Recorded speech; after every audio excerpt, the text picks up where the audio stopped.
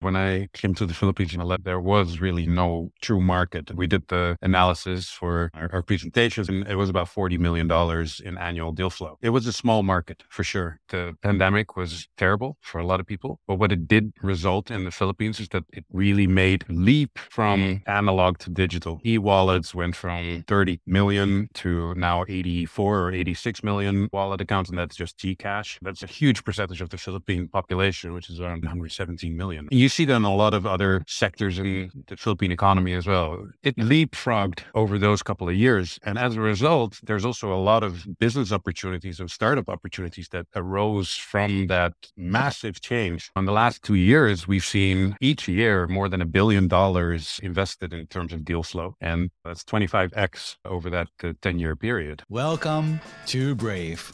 Learn from Southeast Asia's best tech leaders. Build the future, learn from our past, and stay human in between. No BS on success. I'm Jeremy Au, venture capitalist, serial founder, Harvard MBA, science fiction nerd, and dad of 2 daughters. Every week, we debate startup news, interview changemakers, answer listener questions, and share personal insights. Join our movement of over 40,000 members and get transcripts, resources, and community at www.bravesea.com. Stay well and stay brave. Are you expanding or launching a business in the Philippines? Ensuring your employees' good health is key to attracting and retaining top talent. That's where Hive Health comes in, especially for startups and small to medium-sized businesses. They specialize in providing top quality and hassle-free healthcare plans tailored to your workplace. Learn more at www.ourhivehealth.com. Hey, Jelmer. Really excited to have you on the show. You're representing Foxmont and so many good things. Franco has been on the show before and said that you'd be an amazing perspective to share your journey experience. I'd love for you to introduce yourself. Great. Yeah. Thanks for having me, Jeremy. I hope to meet that hurdle that Franco set for me. I'm Jelmer. I'm indeed one of the founding partners of Foxmont. We started Foxmont in 2018. It's a Philippine-focused VC firm. We started it with the belief that there should be a player in the Philippines that really has the founders first. And as entrepreneurs ourselves, I'm sure we'll talk about that, we thought that we would be potentially a good, a group of people to help founders in the Philippines. I personally have a background in consulting. I worked with McKinsey at the start of my career. I also was at Lehman Brothers, investment banking for a while, realized banking was really not for me. So moved to China, where I did private equity for a couple of years. And then I moved to the Philippines, where I set up my own company. And through that process, kind of really understood the challenges and the things that entrepreneurs really need in the Philippines to get their business growing. And that was a little bit the mission or the start of Foxmont. Awesome. So what were you like as a kid? I was very curious. My parents always say that I had both of my hands on my back and I would walk around all over the place and just ask people questions all the time and why. It's also on my report cards in school still. And so I'm pretty sure that I annoyed a lot of people as well. But yeah, the curiosity was always kind of in my blood. I like the idea, the mental image of you walking 4 hands behind your back, like a boss, like this playground is my domain. Well, really more like just curious and trying to understand what's going on around me, I suppose. Awesome. And so what's interesting is that, what were you studying as a kid and as a teenager? What did you think you were going to be when you grew up at that point in time? I always liked numbers. When I was young, I had no concept of what a profession really was, but I always said that I wanted to be an engineer. I liked working with numbers. Architecture, I also really liked, both for the aesthetics, but also because it has a lot of, structural and numerical components to it. Then as I went through middle school in the Netherlands, I realized, I kind of got introduced to the world of finance and business and economics.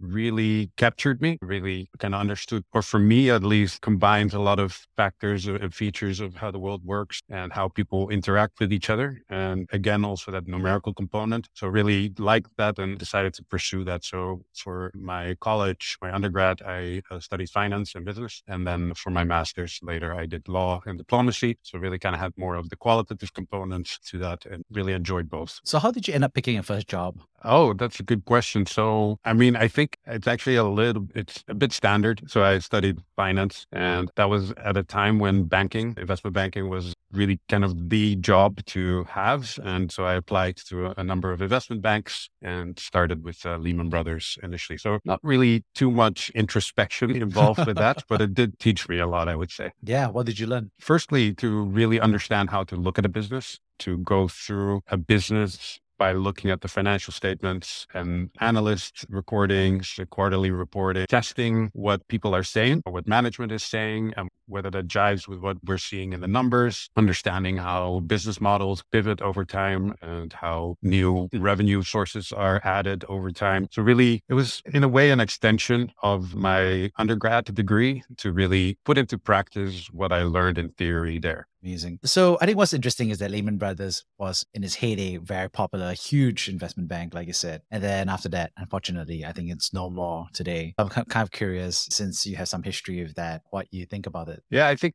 obviously I am sad what happened. I mean, at the end of the day, it caused turmoil in the markets. It had an impact on the reputation of the investment banking sector, I would say. It had a big impact on people's livelihoods. I don't think it was definitely not just Lehman Brothers who was the cause of that, but they were the first to go. And so that is essentially what brought the floodwaters. One of the things I liked about Lehman Brothers, and maybe for the people who aren't so familiar, the listeners who aren't so familiar, to me, Lehman Brothers was a bank that looked a little bit more at how to innovate in their sector. They were kind of seen as a little bit more the street kid versus the Goldman Sachs, more the Golden Boys. And I liked that mentality in the investment banking department that I was at. Unfortunately, that also resulted in sometimes pushing the boat out a little bit too much, potentially. And that was one reason why, I guess, what happened. But I did like that mentality to just look from a new perspective at what you could do in the world of finance. And for a lot of products and a lot of M&A opportunities,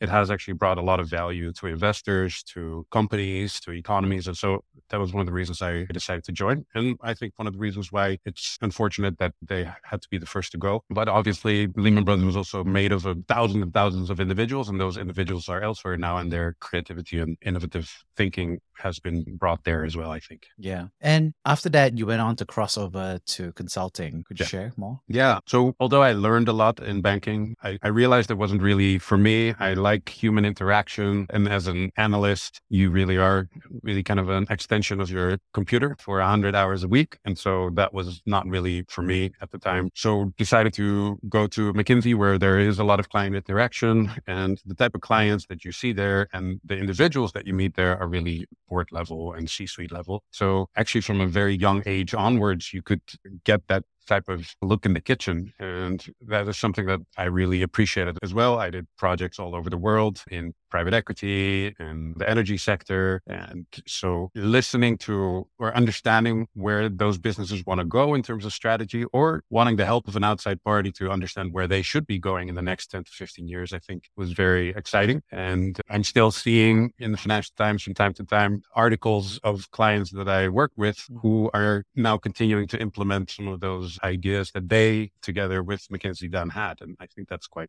exciting. Yeah. Well, my wife is also ex-McKinsey, and she's also did both the iBanking and consulting route as well. I'm just kind of curious, you did both, and obviously you decided to do neither eventually. But I'm just curious, what did you take away from both of those experiences in general? I think it's good to have, at an early stage, a multitude of experiences. Especially at an early age, you can reverse course on certain career decisions you make. And so doing that early on, I think, is helpful. But I also didn't know at the time that VC was in a way an amalgamation of those things, right? And that's what I really love about what we're doing right now with Foxmont, but just the ecosystem in general, how it's been blossoming since the mid-90s here in Southeast Asia, or in Asia in the mid-2000s, roughly, that you have the consulting part, which is, okay, when I become a part owner as a fund, how do I help grow a company? So that's the consulting part. But then there's also the IB part, which is, can I make a good return on the the investment over time. And then there's an entrepreneurial part, which is something I did before Foxmont. So it's really like a nice cross mix of those three things. And if I had known, or if the ecosystem had been so evolved already at the time that I was doing banking or consulting, I might have just gone there and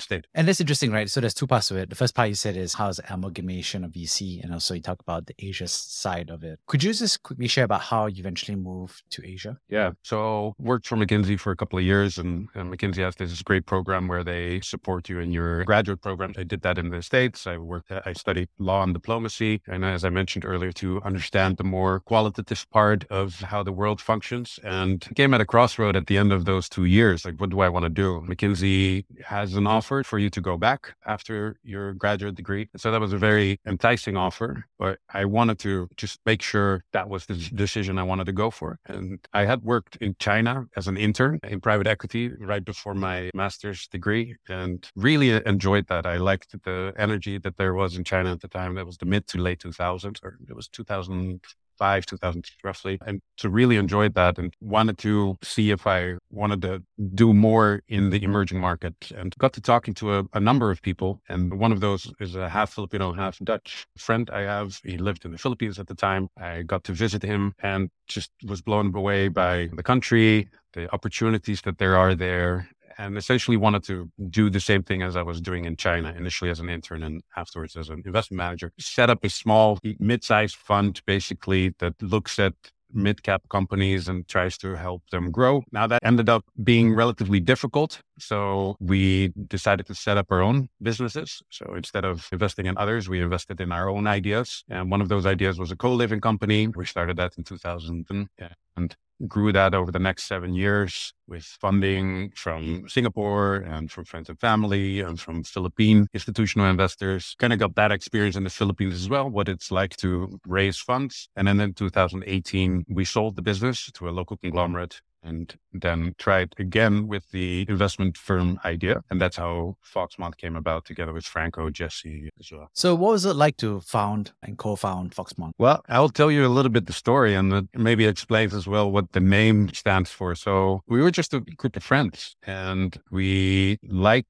the startup scene. Franco and Jesse have also had startup experience through Grab, for example, and I mentioned mine. And so we got together all the time at the Fairmont and the Raffles, which is a single building in Makati, the hotels. And so we sat there in the writer's bar and started talking a little bit about, okay, what can we do? What can we do to really help the ecosystem here in the Philippines? And have people go through an easier process potentially than what we feel we had as entrepreneurs. So the idea then came about of setting up a small VC shop. We pulled a bit of money together of our own capital largely, and started meeting founders in that bar. Or it's not a really bar, it's like a coffee lounge. And so that's where the Mont in Foxmont came from. And, I'm a big fan of foxes, and it's a nice kind of analogy to how you sniff good deals and how you try to be the first to find a deal. And so we put the two together, and that became Foxmont. Amazing. Well, when you say coffee shop and lounge, it makes me think of Friends, like an episode of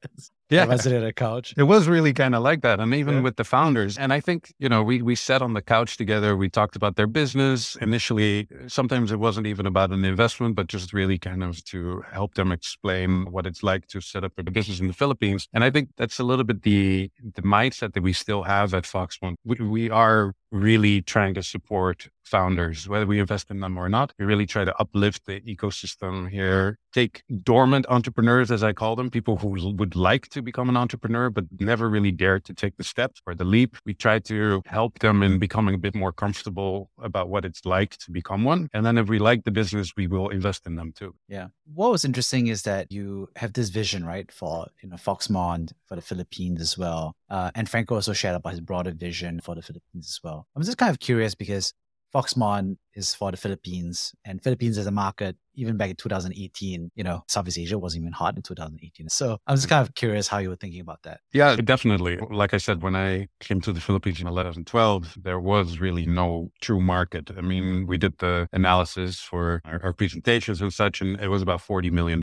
in annual deal flow. That's nothing. And so it was it was a small market for sure. But I think 2018 was actually a nice start, and timing was quite lucky there. You do need luck, obviously, but obviously for a lot of reasons, the pandemic was terrible for a lot of people. But what it did result in the Philippines is that it really made a leap from analog to digital, and e-wallets went from, I think, 30 million to now 84 or 86 million wallet accounts, and that's just Gcash. So that's like a huge percentage of the Philippine population, which is around 115, 117 million. And you see that in a lot of other sectors in the Philippine economy as well. And commerce became e-commerce, payments became e-payments, and we're now at almost 50%, I believe, e-payments as a percentage of total transactions. So it leapfrogged over those couple of years. And as a result, there's also a lot of business opportunities and startup opportunities that arose from that massive change. And in the last 2 years, we've seen each year more than $1 billion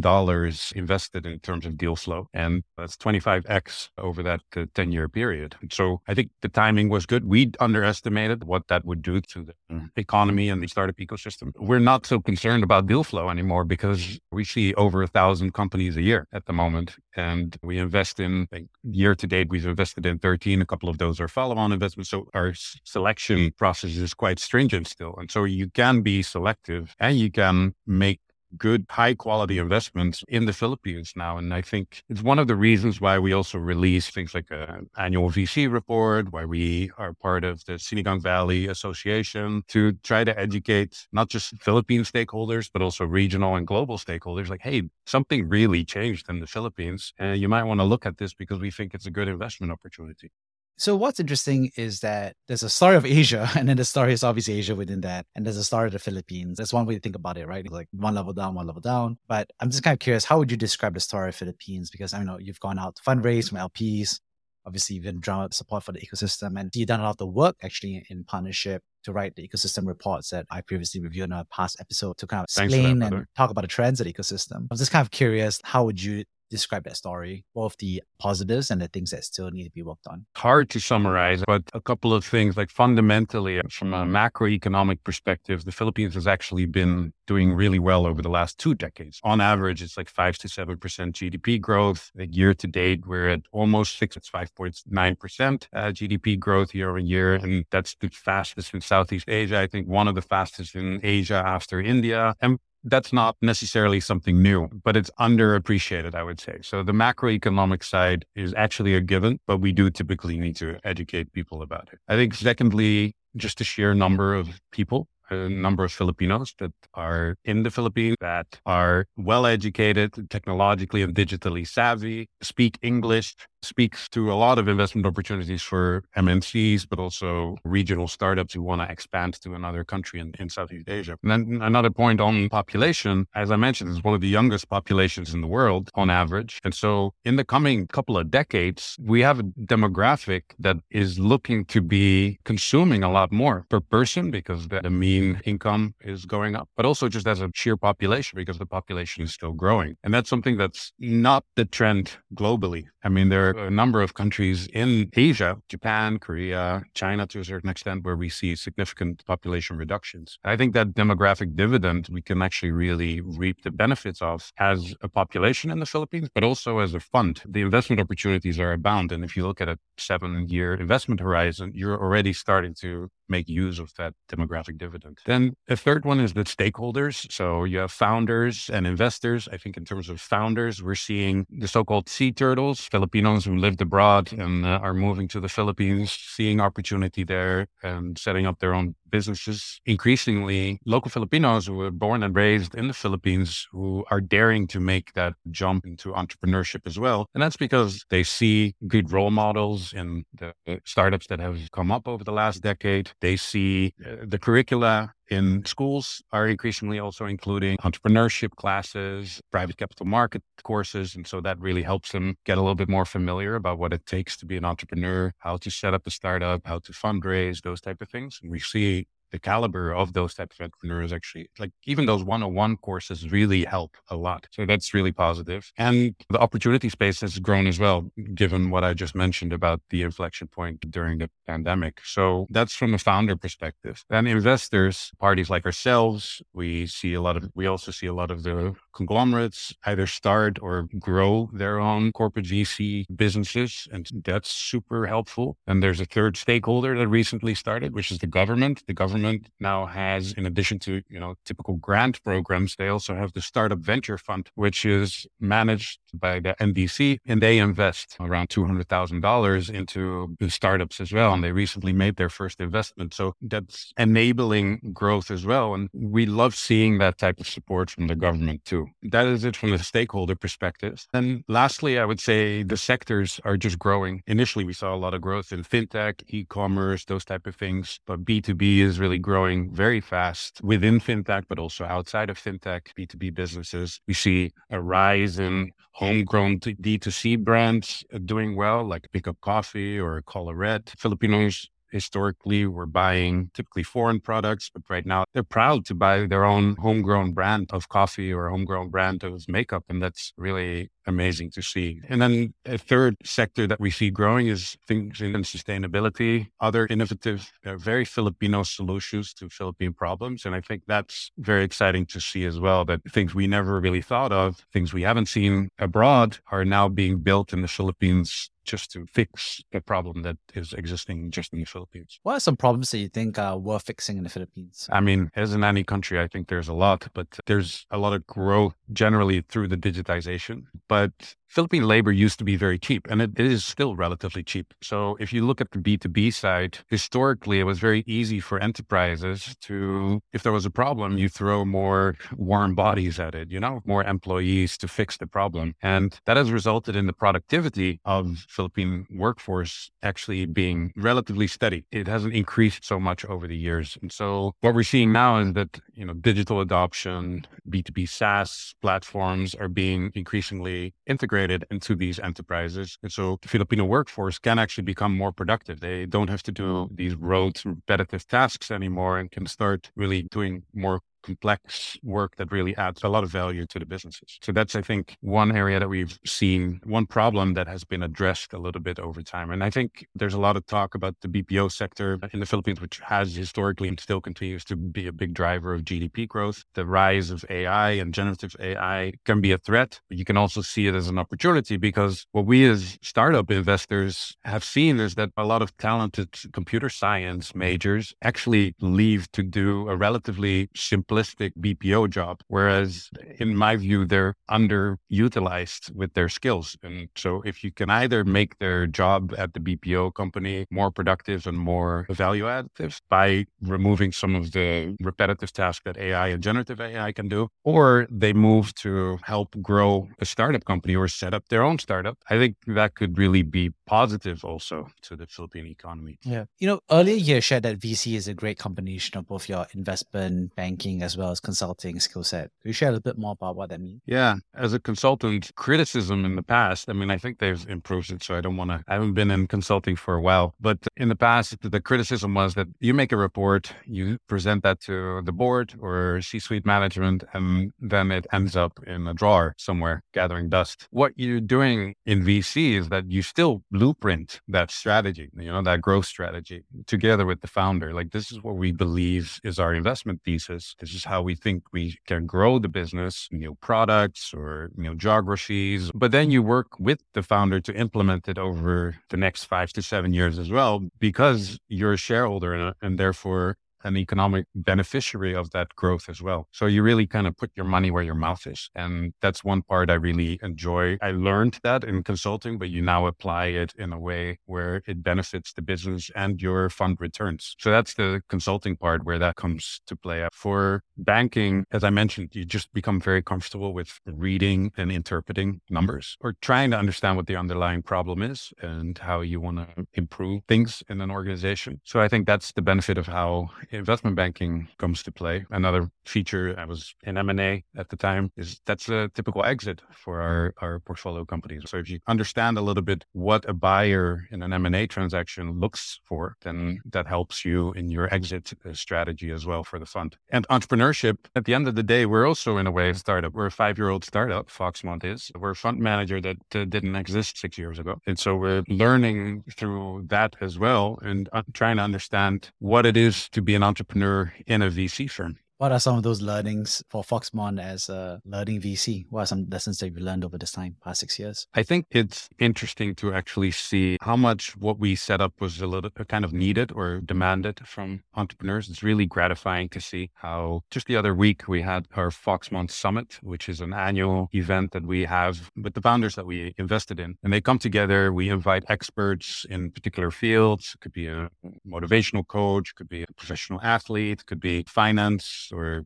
HR, just experts in all types of fields, and try to give their expertise to our founders. That's one part of the day. The other part of the day is that we really try to have our founders mingle with each other and find synergies within the Foxmont community. And just seeing every year how that grows, that ecosystem, what we call the Foxmont Mafia. That is just super exciting to see. And I think the one learning is that I had never expected that it would take off so much over such a short period of time. And it's a testament to our founders, because at the end of the day, we invest in them, we help them, we support them as much as we can, but the founder is the one with the idea and the one who's actually executing together with their team. So to me, one learning is that the entrepreneurial spirit and quality is there in the Philippines. It just needs to be activated by stakeholders like us and other VC firms in the region and in the country. Awesome. Could you share about a time that you personally have been brave? I think there's layers of braveness, but it was a difficult decision for me to make the leap from a relatively certain career at McKinsey to initially going to China and not knowing what to expect, and then moving to the Philippines and not knowing what to expect, right? Those are leaps of faith that you need to make between a certain career path and an uncertain, volatile roller coaster. And it has definitely been a roller coaster, but I would never trade it. So taking a leap of faith and not taking the path of least resistance, it just helps you grow so fast as a human. Amazing. Could you share about how you went about making that decision? I talked to a lot of people. I did a lot of personal thinking. I projected myself 10 years on and thought, okay, in 10 years from now, where would I rather be? And what stories would I rather have in my little knapsack of life experiences? And for me, that just resulted in making the decision to go with kind of the unknown. I guess it's almost about 10 years plus since then. It's been 15. Yeah, 15. well, it's been 10 years since the move to, more than 10 years since the move to the Philippines, but it's been 15 since China. How do you think that measured up against your initial projection? Some parts better, some parts worse. I would say just generally, because it was the unknown, I really had such little expectations, and it made me a lot more mindful as well, just experiencing, understanding what was going on at the moment, as opposed to always chasing like a corporate career, knowing where I would want to be in the next 4 years from now. It makes you chase that target as opposed to what I'm doing now, what I've done as an entrepreneur. Like I said, it's a roller coaster. You kind of don't know what's around the corner. So it's quite exciting. And it stays exciting. As you think about that, I'm so curious, when you project yourself 10 years from today, have you thought about that? Or what aspects do you think are going to be there? Yeah, we think about it as Foxmont. I think about it personally. I think about it in my personal relationship with my wife. I think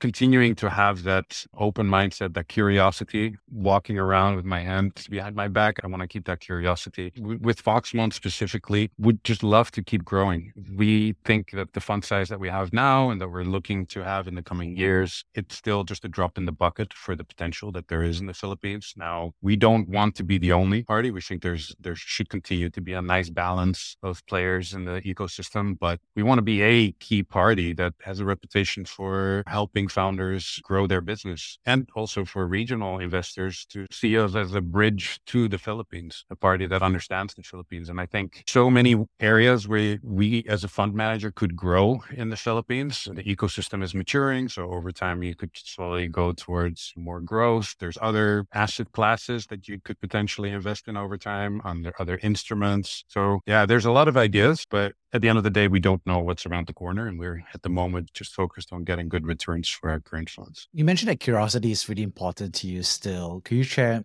about how you still see or nurture your curiosity today? Whenever I hear a strong statement, I just almost viscerally try to think of the exact opposite and see if I believe that perspective as well. It's easy relatively for an investor who sometimes you burn your fingers, sometimes you make a really great bet. At the end of the day, it's not like there's a lot of components and there's even luck involved in whether an investment is good or ends up being good or not. And I think just keeping that open mindset, like maybe it didn't work last time, but that doesn't mean you shouldn't invest in a similar product or business this time. I think keeping that open-mindedness is very important for a fund manager. On that note, thank you so much for sharing your journey, Jelmer. I'd love to summarize the 3 big takeaways I got from this conversation. First of all, thank you so much for sharing about that early childhood image of you walking around with your hands behind your back, being curious around the playground. It's just been amazing to hear that curiosity and that spirit of learning carry over into your major, becoming an investment banker, to becoming a consultant, and doing a big stint as your career. So really interesting to hear that set of trade-offs, but also set of decisions and how you went about making those decisions. Secondly, thank you so much for sharing about Foxmont and the vision, the coffee and friends scene, but also how the name came about. It was interesting to hear about your vision for the Philippines and some of the problems that are worth tackling right now, but also the solutions that you're seeing starting to emerge and the type of founders that you're starting to see in the local ecosystem. Thanks so much for sharing about your personal story of bravery. I really enjoyed hearing those moments about how making a move to Asia was a big in the dark for you, but something that you worked out and figured out how to do, and really keeping that spirit of learning throughout. So thank you so much, Jelmer. Thank you. It was great being on the podcast. Thank you for listening to Brave. If you enjoyed this episode, please share the podcast with your friends and colleagues. We would also appreciate you leaving a rating or review. Head over to www.bravesea.com for member content, resources, and community. Stay well and stay brave.